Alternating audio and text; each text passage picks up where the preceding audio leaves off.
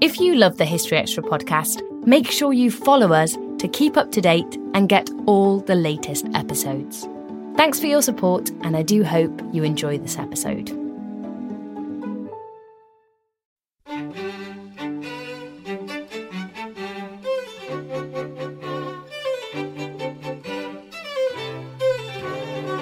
One of the things I was so moved about was, seeing the kind of emotional connection that people have to these objects. And I don't think that a lot of our contributors were necessarily talking about the destruction of these objects in tone purely of lamentation. That was Kanishk Tharoor discussing his forthcoming radio series, Museum of Lost Objects. The Crusaders watch as the garrison of Acre march out of the city, and they're suddenly struck by the fact that these are really impressive people. They seem more akin to the people that they're used to encountering in the West than they might have imagined. And that was Tom Asbridge describing the Third Crusade. You're listening to the History Extra podcast from BBC History Magazine. We're the UK's best-selling history magazine, available from all good newsagents or via subscription. Check out our latest subscription deals at historyextra.com/subscribe. The magazine is also now available on many digital devices, including the iPad, iPhone, Kindle, Kindle Fire, Google Play, Kobo and Zinio. Look out for us in your App Store or newsstand, or find out more at historyextra.com/digital. Welcome to our fourth podcast of February 2016. I'm Rob Attar, the editor of BBC History Magazine.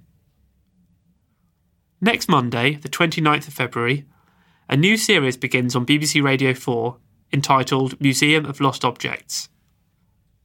Presented by Kanishk Tharoor, the series tells the stories of 10 antiquities and cultural sites that have been destroyed or looted in recent conflicts in Iraq and Syria.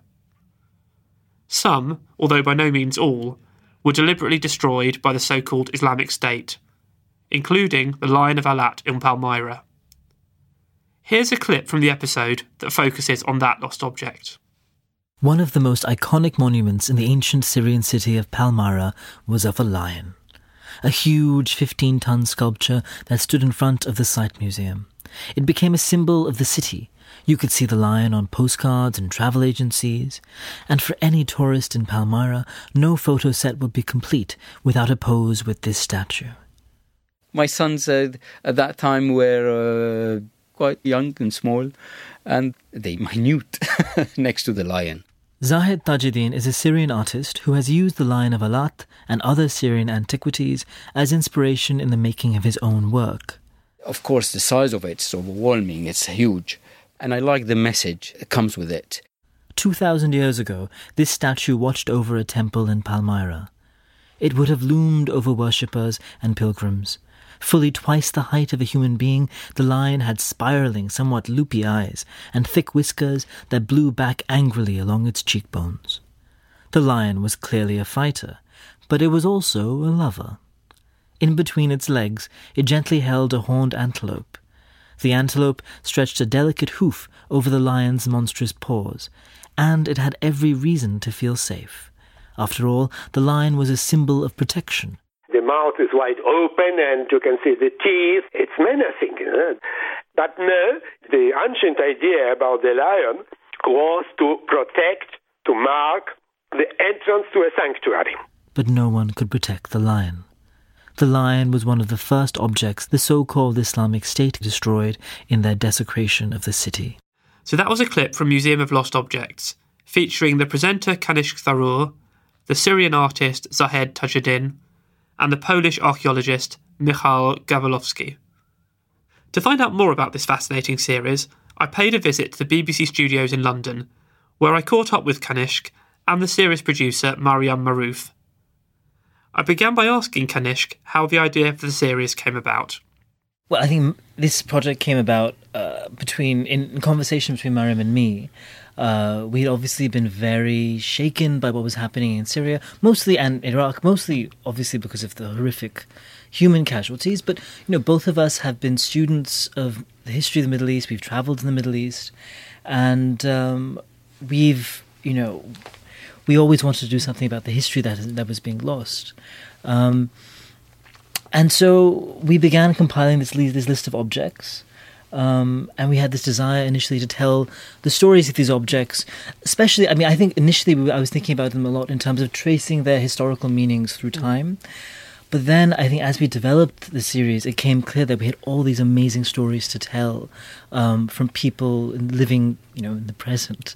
And I think so then this sort of social history emphasis came about in the process of doing a lot of the research. Well, some of it was also because it's been such a big news story. Like, since the start of the Syrian war, people have been talking about stuff that's been lost, stuff that's been looted. And then since the coming of the Islamic State, the so-called Islamic State, there's been more of this attention on what's happening in the region. So for me, working in news, one of the really big challenges was, how do you tell this story, which is not going to go away from the news headlines, and do it in a slightly more interesting way that is telling you a story that isn't necessarily from a very academic background, because these are places that you either have, like a lot of the contributors are, professors of ancient history, and I kind of wanted to think about how you get a very different kind of voice telling you a story of why you should care about why these things have gone, but not to do it in a sort of typically academic way, but to try and use kind of local histories, basically. Sadly, there have been a very large number of items have been lost in these countries. How do you choose which 10 to put in your museum? Gosh, this was a big struggle for us, because obviously there were so many different objects that we had to leave behind. My sense was that we had a longer list, obviously, and my sense was that the ones that produced better stories were the ones that made it into the series, which is not necessarily a reflection on the historical importance of the sites or objects that we excluded, but of the kinds of stories we were able to find around each of these objects. Do you think that's fair? I think that's fair. But I think, so at first, there was this idea, because I suppose IS have been quite good at sort of claiming propaganda of being the most destructive force there. What became clear is to have objects and artefacts that weren't destroyed by ISIS as well. So it's important to kind of have that balance of, this is something that has been going on for quite a long time in the modern context. And so I think our list changed, because we were then thinking we've got to reflect. At first, we were thinking, should we do the world, or do we focus on Iraq and Syria? But then it became clear that we want to tell as many in-depth stories and to focus it on those two countries, because those two countries in itself, like, there are 10,000 archaeological sites in Syria alone, I think. So there's enough material, like, from those places that can tell you kind of a diverse story. So it can tell you a story about Islamic militancy, but it can also tell you a story about government crackdowns and the role of regimes and also Western forces. And so there's a kind of a modern context of the war in the region that also informed some of the decisions of, like, which objects we picked. Yeah, and I think it's important, I really, to re-emphasize what Mariam just said, that, a lot of the attention that the plight of antiquities in the Middle East has been getting is because of the iconoclasm of ISIS and other ostensibly religious fanatics. But there's been so much destruction to cultural antiquity that has nothing to do with ISIS. So we have, I would say, to quantify it, I would say about 60% of our show is about objects that have been deliberately destroyed by ISIS, but maybe about 40% of the objects have been destroyed in other ways, be it looting in the chaos of war, or bombing and other kinds of defacement by rebels and so forth. But part of the reason also how our list came about is because Kanishk and I, well, I'm not a historian, I'm just a radio producer, and Kanishk does have a background in history, but some of the objects in the list came about because we then started talking to specialists in the area. So Iraqi historians, Syrian historians, even Western historians who specialise in the region. And once we started talking to them and then started actually having real conversations with them about, say, for instance, when was the last time you even went to your site? When was the last time you excavated? It became clear that there was a story to tell about how, in a way, archaeology has been kind of on the sort of front line of some of these wars. And so after talking to some of these people, some of the contributors even said, why aren't you doing this particular thing, or why aren't you doing that? So there are a couple of the objects on the list which it hadn't even occurred to us. They were actual suggestions from people that I talked to, people who were specialists, and some objects that, in a way, that also we took off the list because other people were saying, well, this story is not better, but this story tells you something different about the region. So that also helped. Yeah, so as you can see, the process of compiling this list was a long one, and it went through a lot of changes. And one thing that struck me from the episodes I've heard is just what an incredible rich history and archaeological record you have in Syria and Iraq. I mean, do you think that might surprise some listeners to understand just quite how much there actually is in these countries? I mean, I'm not surprised, but I suppose I'm a student of this history. But, we're dealing with a region that's been continuously inhabited by sedentary societies for thousands of years, for at least 7,000 years. Longer than that, really. Aleppo is the oldest, some say it's the oldest city in the world, or the oldest continuously habited city in the world. So it may come as a surprise to listeners, but then, there was, part of it was part of the Roman Empire for a really long time, so it's it's there in kind of classical history as well, but maybe it's not as to the forefront of maybe British. Right, there's such a great range of sites that we have. I mean, not only is there quantity, there's a real diversity in the kinds of historical sites that you can include, and we haven't just focused on ancient sort of Mesopotamian era antiquities.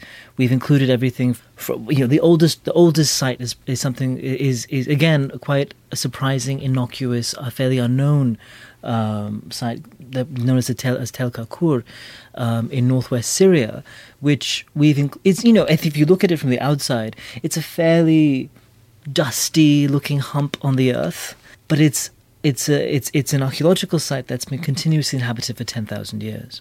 And I think we wanted to include a site like that because it really shows the multi-layered nature of the history of this region and the real antiquity of it. So that's the oldest site. Then we have sites from the Assyrian Empire. We have Roman-era sites, like Palmyra, for example. And then we go slightly more into more modern periods with Christian sites, the monastery of Mar Elin, which was 1,500 years old. We have we've included the minaret of the Great Mosque in Aleppo, which was 1,000 years old. So there's such an enormous and splendid range of architectural history, archaeological history in these two countries that's come under threat. And I think it's again, I'd like to reemphasize that it's not just the sort of pre-Islamic biblical era, Greco-Roman era, and then older past that's under threat. It's also the Islamic past, and we've included a lot of objects from that range. As you mentioned it, it's not all Islamic State that have done this. Clearly, things have been done by looters, by just bombing and things like that. But I mean, Islamic State seem to be deliberately wanting to destroy things, even for no obvious military value to them. What do you think explains that mentality? Why do they want to do this? Well, the destruction, I think there's something we mentioned in the series is that the deliberate destruction of cultural representations of artworks is a pretty old tradition. We have, I think it's in the first episode in Nineveh, that we talk about how when palaces were sacked during the realm of the period of the Babylonian and Assyrian empires, there were friezes and statues that were deliberately broken as part of a sign of conquest and victory. So there's a long history of violence to these artworks. Obviously, ISIS's campaign of iconoclasm is quite new. I do think it is very much a product of the 21st century. And there are a lot of people who have probed into the etiological reasons for why ISIS have been doing this. I think there's a propaganda element. There is surely a strain of deep ideological conviction that the destruction of these objects is something they have to do. There's a sense of duty there. But I think a lot of it also is for the way of sort of sensationalizing their rule and drawing attention to their power and inflating their own power. But, I also wanted to say that one of the things we don't do in this series is spend a lot of time psychologizing ISIS's actions. That's not really what we're interested in doing. There are plenty of journalists and scholars who are investigating the reasons for why ISIS is doing what it's doing. Our main interest in this series is really to focus on these objects and tell their stories. But one of the things a few of the Iraqis that we spoke to in the series, they were saying that when ISIS went and, for instance, blew up Nimrud, it felt like a personal attack. And their kind of context for saying that was because Iraq has this really rich history. And Iraq has been in a constant state of war for the last almost 40 years, like since the Iran-Iraq war in the early 1980s. And one of the contributors that we spoke to, she said that they kind of cling to their ancient past as an example that Iraq was once great and good. And so one of the things that she talked about is that Islamic State were very conscious in destroying some of these things to kind of erase that kind of idea that this is something that you were proud of. And so there's almost like this hole left in your own kind of feelings of cultural and national identity. And, so that's kind of, there's like a deliberate erasure of that as well, that some of the Iraqis who we've been talking to talk about. One of our contributors talked about how she's Iraqi, and she talked about how because she's been so upset about the nature of the violence and sectarian passions in her country in the last 20 years, that when her son asks her, what can I be proud of as an Iraqi, she turns immediately to the to the ancient past and the achievements of Babylon and Sumer and then later Assyria and so forth. So it's for her, it's where she can root her sense of Iraqiness. And I think part of the way these nation states in the 20th century distinguished themselves when they were created was by turning to this ancient past. And you saw that in Syria and Iraq. And ISIS is an entity that is deliberately opposing itself to the Westphalian system and is talking about the complete fiction of national borders. And so one of its targets is these sort of sites that have been very symbolic in the nation making in 20th century Iraq and Syria. And something else that came through in some of the episodes I heard is that as well as objects being destroyed, historical communities are also being destroyed.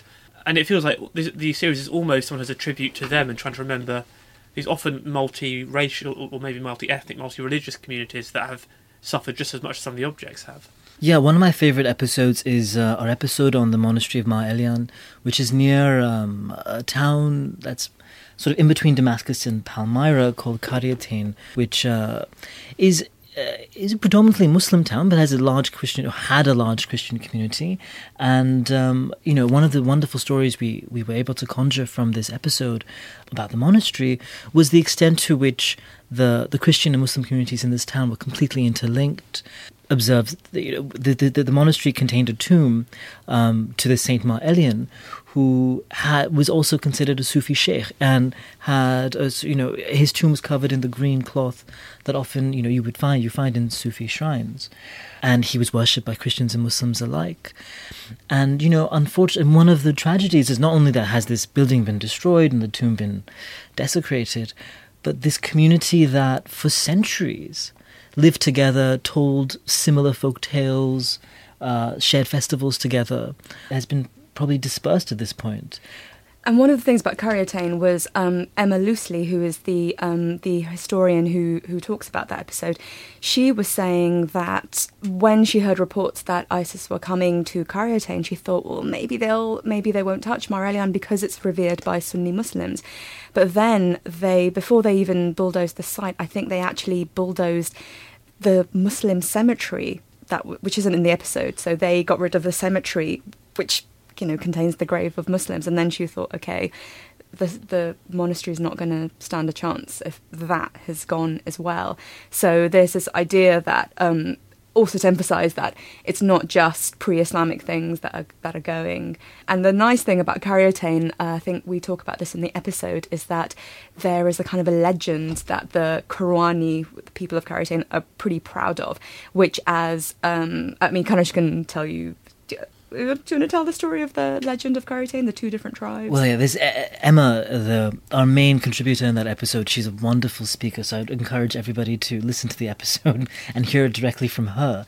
But she tells a story that she heard when she, in her years of working and living in Caerhillotaine, that in the distant past, when Islam had arisen, that the people of the area had decided that whoever chose to follow Islam and leave Christianity, whichever religion proved to be in the majority, to win out, so to speak, that they would protect the minority community, whether it was Christians or Muslims and Christians, and that they had an obligation to each other. And that's something that the people in Caerhillotaine tell each other and remember meaningfully, an ancient story that really defines who they were until recently. And there was even a plaque, which I'm afraid we weren't able to include in the episode. That was one of the things we had to leave out.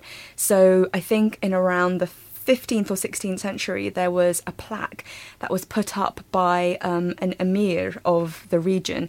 And it was written in the kind of beautiful old script, Kufic script, so which actually meant that none of the contemporary residents of Caerhillotaine could actually read it because it was so kind of old-fashioned. And it said that the emir offered protection to anyone who tried to harm any of the pilgrims who came to Caerhillotaine, and there was nothing, there was no religious distinction there either, because you had Muslim pilgrims, you had Christian pilgrims, you even had, I think, Jewish pilgrims. There's a Star of David in graffiti there. There's a Star of David on the tomb. So there was this. So there's long been the sense of the people who come here have been protected, and there's no there's kind of like a limited distinction of religion, I guess. And we should also say that this sort of diverse, somewhat cosmopolitan milieu that we've sort of conjured just now in talking about this village is something that you can find going back millennia in the Middle East. We have, when you talk about Palmyra, the nature of its worship was completely shot through with all sorts of traditions and peoples. So it's definitely a feature of the region that there were people living together, and all different peoples living together at all times. We also don't want to sort of idealise it, though, as well. I mean, the Caerhillotaine especially had its problems. It was one of the poorest regions in Syria. It was a kind of a end of the road kind of place to go to in some ways. So, and that's also one of the reasons why we wanted to talk about it, is just because it doesn't have the kind of the glamour that you think of as Palmyra, which is this big site which generated a lot of money through the tourist industry. No one came to Caerhillotaine. It wasn't on your kind of must, if you were a tourist going to Syria before 2011, it probably wasn't going to be on your must-see of your itinerary, but that doesn't make it any less kind of important to talk about. But I suppose one of the things we want to try and do in the series is that these aren't just the big money sites in the regions. We want to try and talk about as many different places, which also had troubled. They weren't the kind of perfect archaeological site in a way. And one of the challenges of doing a series like this is the places you're talking about, some of the people you're talking to are living in a war zone. I mean, how difficult did that make it to make this series? Well, it meant that we couldn't go there, first of all. So it meant that a lot of our contributors were outside of Iraq and Syria. But there are people, I mean, one of our main contributors is someone who is still in Syria. And she has an incredibly powerful story, and that's the daughter of Khaled al-Assad, who was the director of antiquities at Palmyra, who was beheaded by ISIS. And she's in a safe place, but it was amazing talking to her because she hasn't, she's still in Syria, she hasn't really told her story to anyone yet. That's a really amazing story that we have in what will probably be the second episode of this series. This is a woman who's been her name is Zenobia. She was named by her father after the famous Queen of Palmyra. And so we tell the story of the destruction of the city, of the monuments in the city by ISIS, through her narrative of what happened when the city fell to ISIS. Something that comes through, particularly with that story, is how some people living there are actually having to choose between saving their own lives and saving some of these monuments. Is that something that you talk about much? Well, and to a certain extent, we do talk about that a little bit in the episode with Zenobia al-Assad, because of the fact that Khaled al-Assad, her father, he had... I don't know whether he was really able to flee, but he certainly gave his life to trying to save the antiquities. But there've been a lot of stuff that's talked about the kind of the monument men of Syria, like these archaeologists trying to go in. So again, we're trying to do less of that. And we're also, we've also heard some great stories of places in Iraq where at one point we were going to do a whole episode about shrines, and there's one shrine in Iraq where the locals formed a human chain around this particular shrine to stop IS coming in from bulldozing it. And they turned away, but then in the night they came and bulldozed it anyway. So there've been some incredible stories of people who have gone pretty far to try and save these antiquities. But I think what we're trying to do is try and have an element of that, but it's more about not happier memories, but the kind of the more surprising stories that you have about some of these objects. So in the Nineveh episode, Lamia Al-Gilani, she talks a bit about aspects of the winged bull, which is this kind of quite ferocious monument to Assyrian architecture. And she talks about how there was a game that was carved onto the base of the bull. And in fact, you can see that game if you go to the British Museum. There is a winged bull that's from Khorsabad, and you can see exactly the same game. And so you'd have these guards who'd stand there and they'd be really bored and they'd be playing games with each other. And so... And one of these games is basically a kind of graffiti on these ancient monuments. And in fact, so that game in Arabic is called Dana, and they still play it in Mosul. So when Lamia was telling us that story, she said that when they discovered that game, because you have to remember that, so Nineveh was excavated in the 1840s, but they were still uncovering things of Nineveh. So this game was actually only discovered probably within the last maybe 40 years or something. And so she was saying that when they went back to the other Iraqi archaeologists and were like, we found this game, they're like, oh yeah, we still play it in Mosul. Like 2,500 years later, people still play this game. So there is the element of people who die to, try and save these things. But we also kind of want to try and talk about some of the more playful elements that you have, because you kind of want to celebrate what these things once were and what they meant to people, as well as having a degree of kind of lamentation, but not being too morbid about it. Is that really the idea of the Museum of Lost Objects? That it's not just a lament, it's celebrating what these things are, so people can listen to these episodes and remember these objects, so they aren't forgotten even though they've been destroyed? Yeah, I think, I think it's especially when we are talking about objects that are being lost or destroyed in the context of tremendous human suffering, that it's not, I think it's a little bit tricky to be too sentimental about the loss of these physical objects, as beautiful and important as they are. Obviously, Mariam and I are both very affected by this destruction, but I think we're trying to keep that tone away from the series.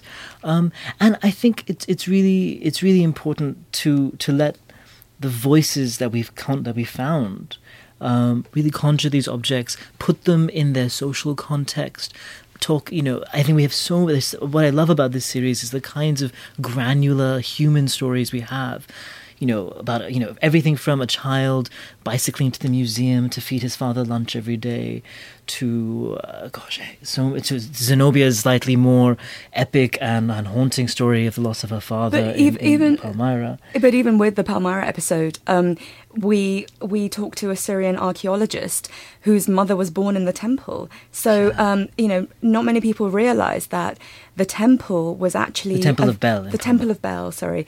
The Temple of Bel was a temple 2,000 years ago. Eventually it became a church and then a mosque.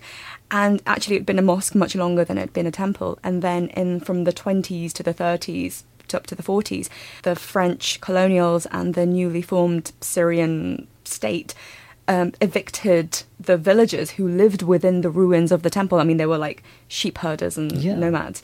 And one of the Salam al-Kuntara, she's a Syrian archaeologist, who incidentally is probably now going to have to get refugee status to stay in the US because she can't return to Syria. Her grandfather was appointed to Palmyra as a policeman, and her mother ended up being born in the temple. And that's, you can hear an academic saying this is why Palmyra was important, but what we want to try and do is to actually have someone saying, well, my mother was born there, which is why it's important to me, which is a story that you don't often hear. No, definitely. And actually something that comes through, even though some of these stories are just incredibly depressing, that what these things have happened, actually the series isn't that downbeat, is it? Do you feel That's there good is to know. there is something inspiring about these stories? There's maybe some cause for hope that people do care so much about these objects and they mean so much to people.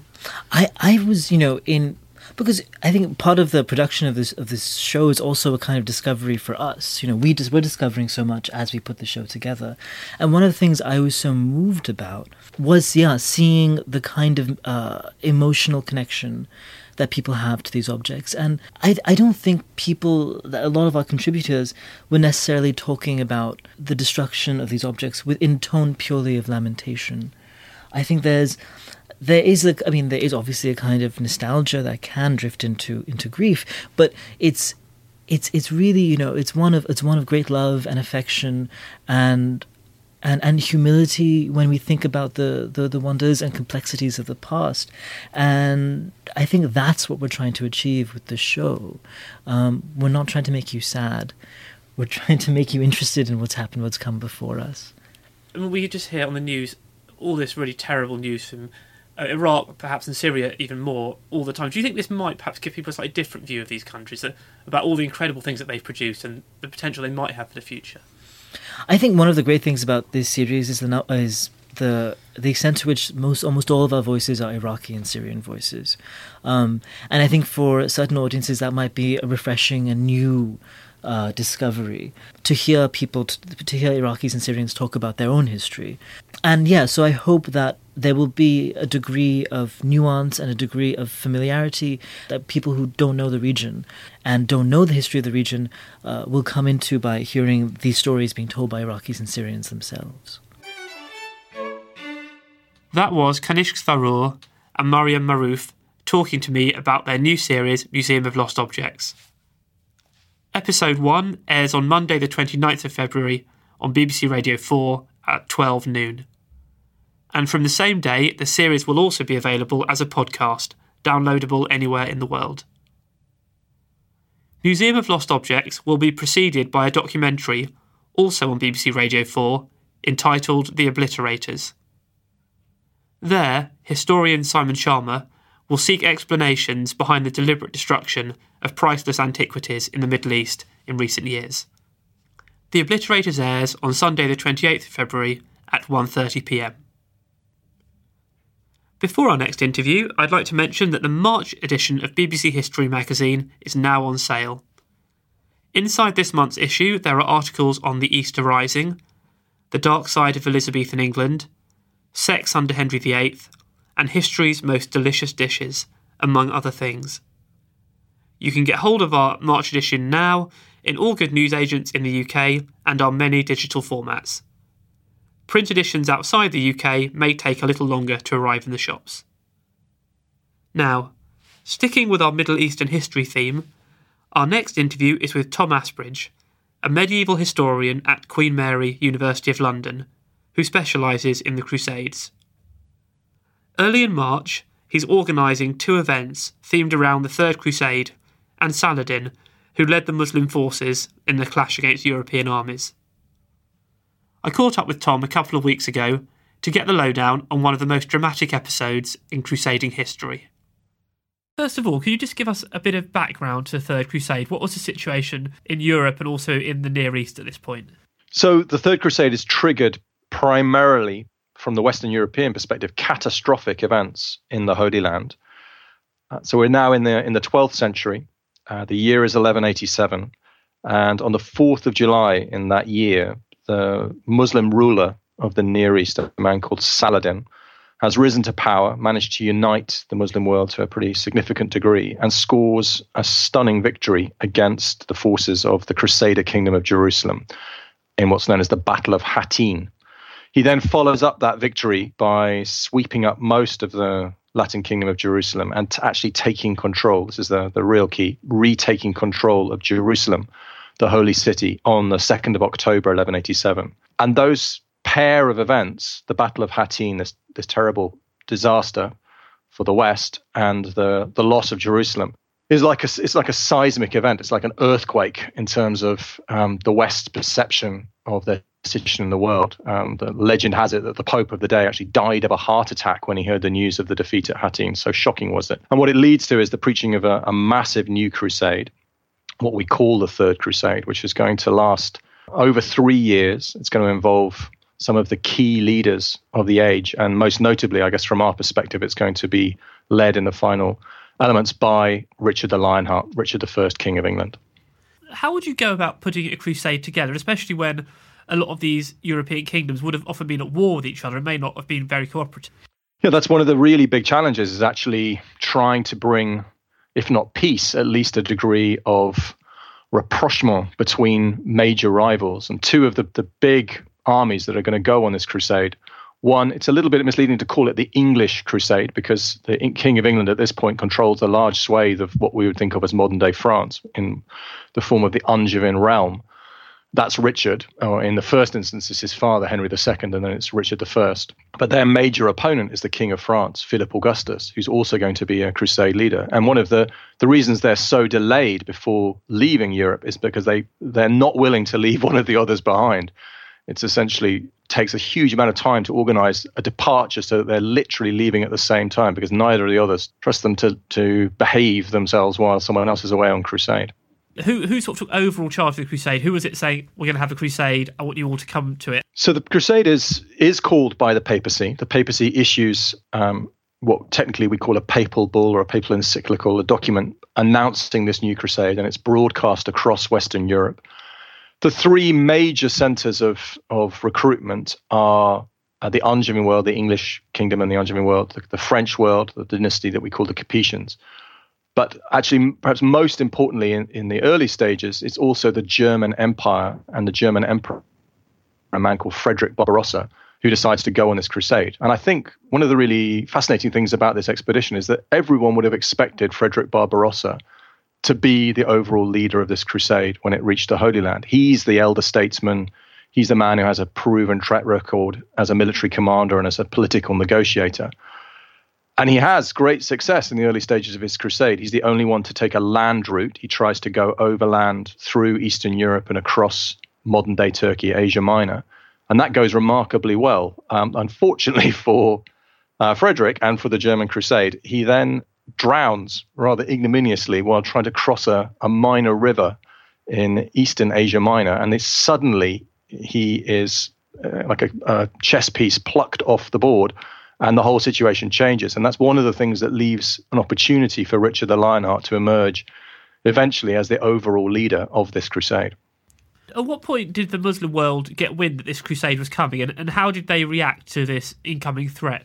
That's a really good question, because I think Saladin must have known almost within days of taking Jerusalem in 1187. He must have started to be conscious of the fact that a fight back is come from the West. There is going to be inevitably some form of response. And part of his task is to try to conquer as much of the remaining Crusader states as he can to prepare the Muslim world for this onslaught.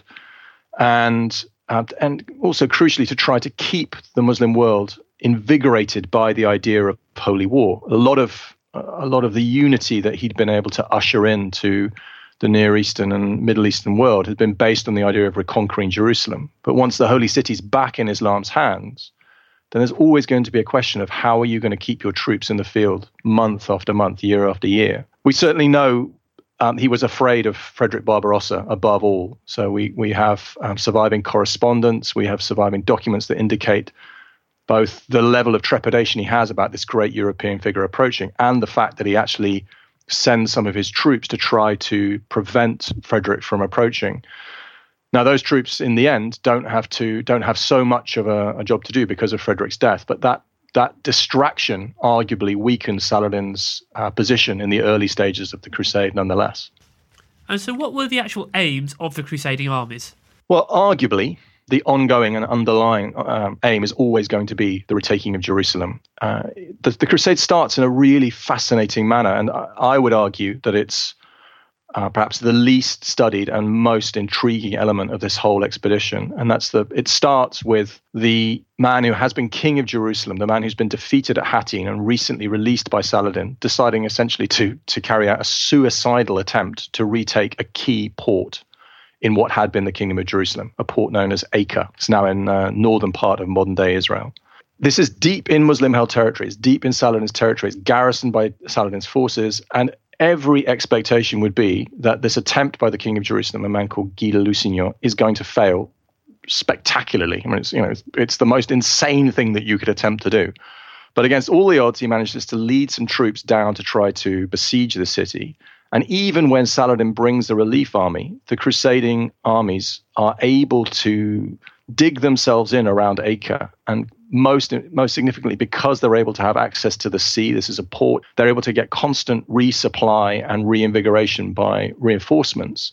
The Crusaders managed to eke out a survival position around Acre for months and months. And then eventually this siege lasts the best part of 2 years and finally culminates in the conquest of Acre. So the first target of the crusade is actually to get a foothold back in Palestine, to get Acre, and then from there, potentially, to move on to Jerusalem. What do you make of the role of Saladin during this crusading period? Because obviously he's a figure that still attracts a lot of attention today. For me, it's not the high point of his career in terms of success. So the glorious achievements of Saladin's era have to be targeted, I think, in 1187, the victory at Hattin, the recovery of Jerusalem.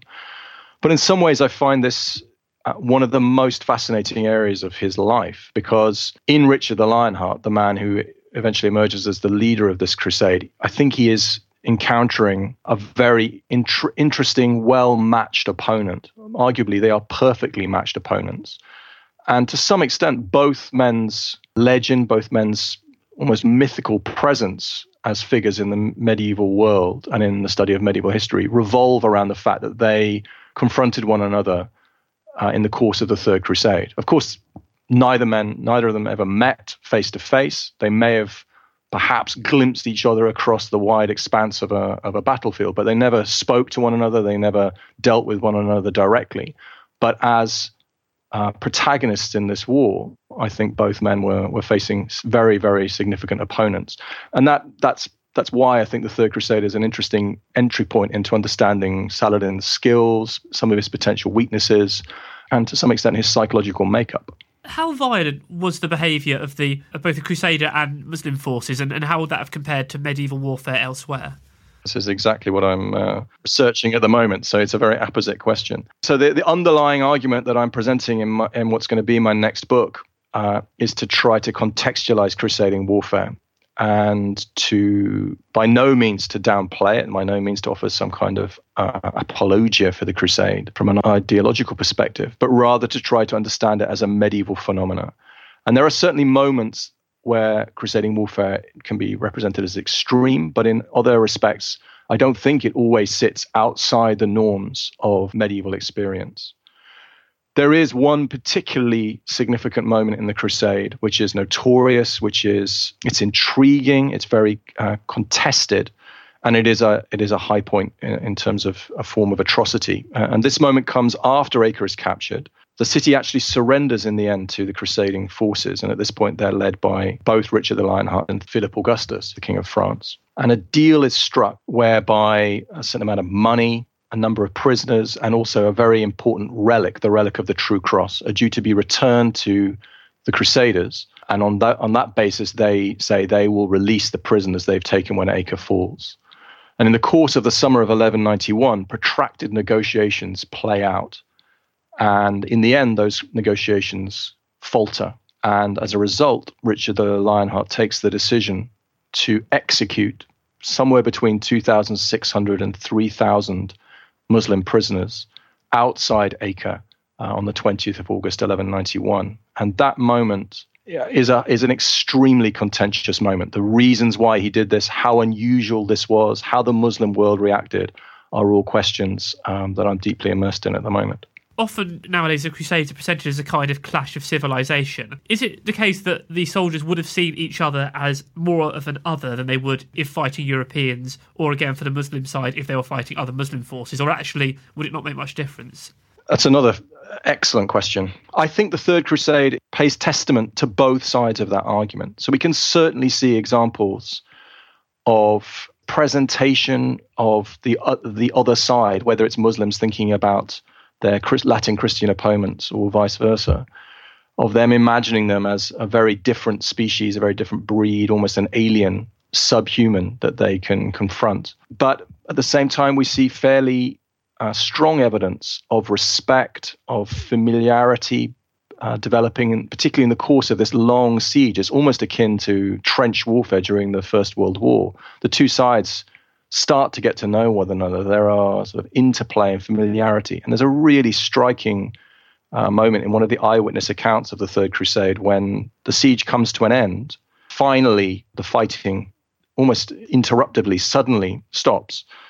And the Crusaders watch as the garrison of Acre march out of the city. And they're suddenly struck by the fact that these are really impressive people. You know, they seem more akin to the people they're used to encountering in the West than they might have imagined. So I think there's both sides of the argument present when you look at the Third Crusade. There's clearly heightened moments of conflict and elements of hatred, but there's also elements of familiarity. Who would we say, if either side, would emerge victorious from the Third Crusade? It's a very finely balanced question. So what the Crusade absolutely does not lead to is the reconquest of Jerusalem by Richard or his crusading army. So Richard actually makes not just one, but two marches on the Holy City, first in the autumn and winter of 1191, and then again in the summer of 1192.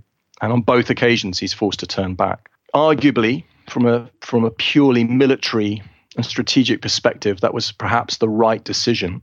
And in many ways, I would argue that, particularly in the first advance, what he's actually looking to do is apply military pressure and seek to bring Saladin to a negotiated settlement. But neither of those advances or feints actually work. I also think that Richard has somewhat misunderstood the challenge that's before him, because that kind of move, that kind of advance on Jerusalem, in a Western perspective, if you're carrying out a normative war with soldiers that weren't primed by the ideas of crusade, of the redemptive force of reaching Jerusalem, they might have been absolutely fine with the idea of retreating once you've marched to within a day of their target. But when you do that to a crusading army, the damage done to morale is really, really significant. It's deeply felt. And so in the end, the crusade is concluded by what's called the Treaty of Jaffa, which is largely a draw. The only element, I think, that suggests a slight, and I mean this really, really slight advantage to Saladin in the final analysis, is that Richard and Saladin's emissaries argue long and hard over who is going to have control of a particular port, a port called Ascalon. And that's important because it's the gateway to Egypt, which has been the seat of Saladin's power for a long time. Richard sees that as his last significant gain, potential advantage that he might have out of this crusade. And he lobbies long and hard for it to remain as a fortified site. But in the end, he has to concede the fact that its defenses will be raised. And essentially, again, it's like a piece on the chessboard being removed. It means that Ascalon can be used by neither force, neither army successfully. In one way, that's a draw, but it's a draw that favors Saladin in the final analysis, I would argue. And I suppose we can see that the Western side weren't totally happy with the result, because there were then several more crusades in later decades. Yeah, absolutely. The history of crusading continues in the Near East well into the 13th century. The Crusader states don't fall until 1291, and there are a succession of further crusades, many of which actually do target Egypt in the 13th century. So we can see this sense that Egypt is a lingering goal for crusading armies, stretching on into the subsequent decades. You're running a symposium about Saladin and the Third Crusade coming up in not too long. What are the big discussion points for historians nowadays in this subject? The events that I'm running, they're on the 3rd and the 4th of March in London. So one is a big public lecture It's the 2016 Islam and the West lecture given by Professor Carol Hillenbrand, a real expert on the crusading history, but primarily from the Islamic perspective. She's talking about Saladin, the man, and his myth. And I think there is an enduring sense in which Saladin as a figure is a hot topic in terms of research.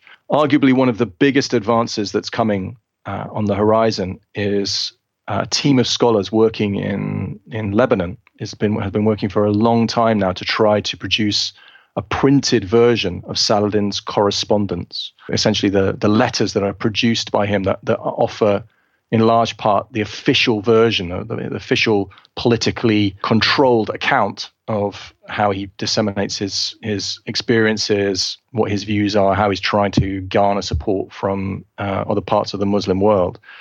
That material is extraordinarily useful in terms of giving us a new vision of Saladin's approach to rule. So that's going to be one of the big things coming in future years. I'm particularly interested in this question of violence and in terms of understanding the Acre massacre and the way it's been treated by historians, both in the medieval period and through to the modern world.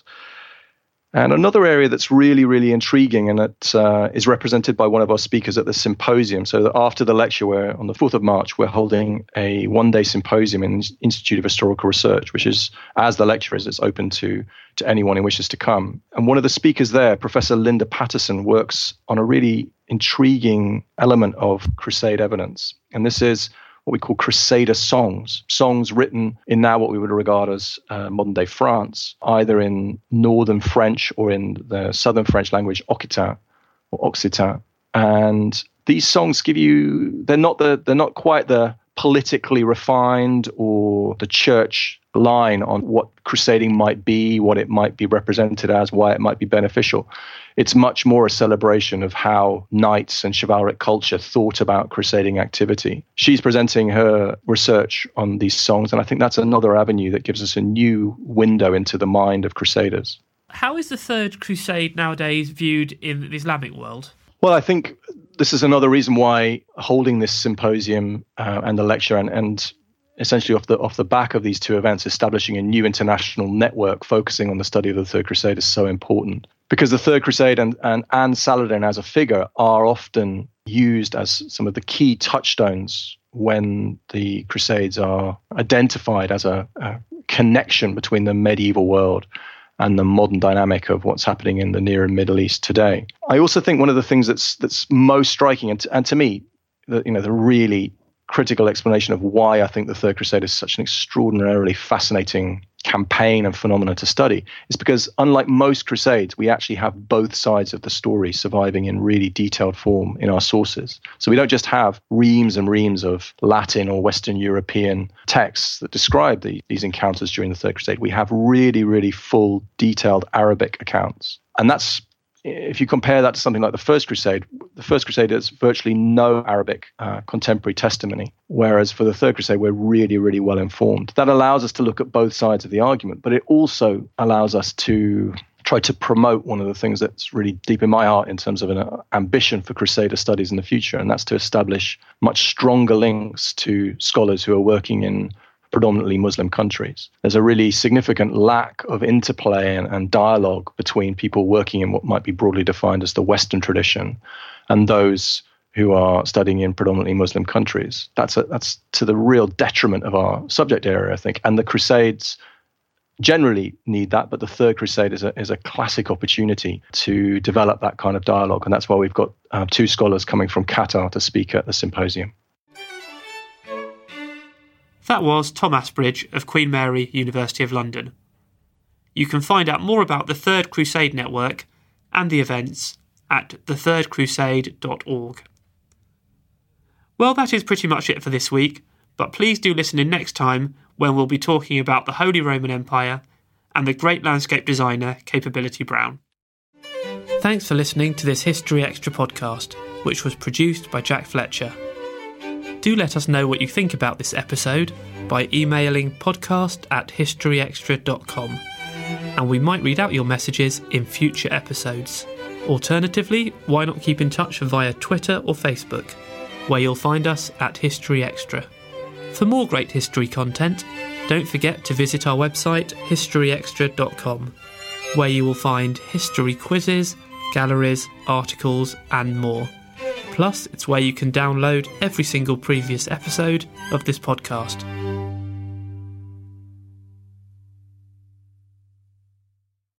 A collision between a Chinese jet and an American spy plane. He came and rammed into our left wing. With relations increasingly strained, what are the chances of things spinning out of control? The Western world was asleep. I'm Gordon Carrera. I'll be exploring the friction in this most important of relationships and asking, has the West taken its eye off the ball? You cannot ignore China. From BBC Radio 4, this is Shadow War, China and the West. Listen wherever you get your podcasts.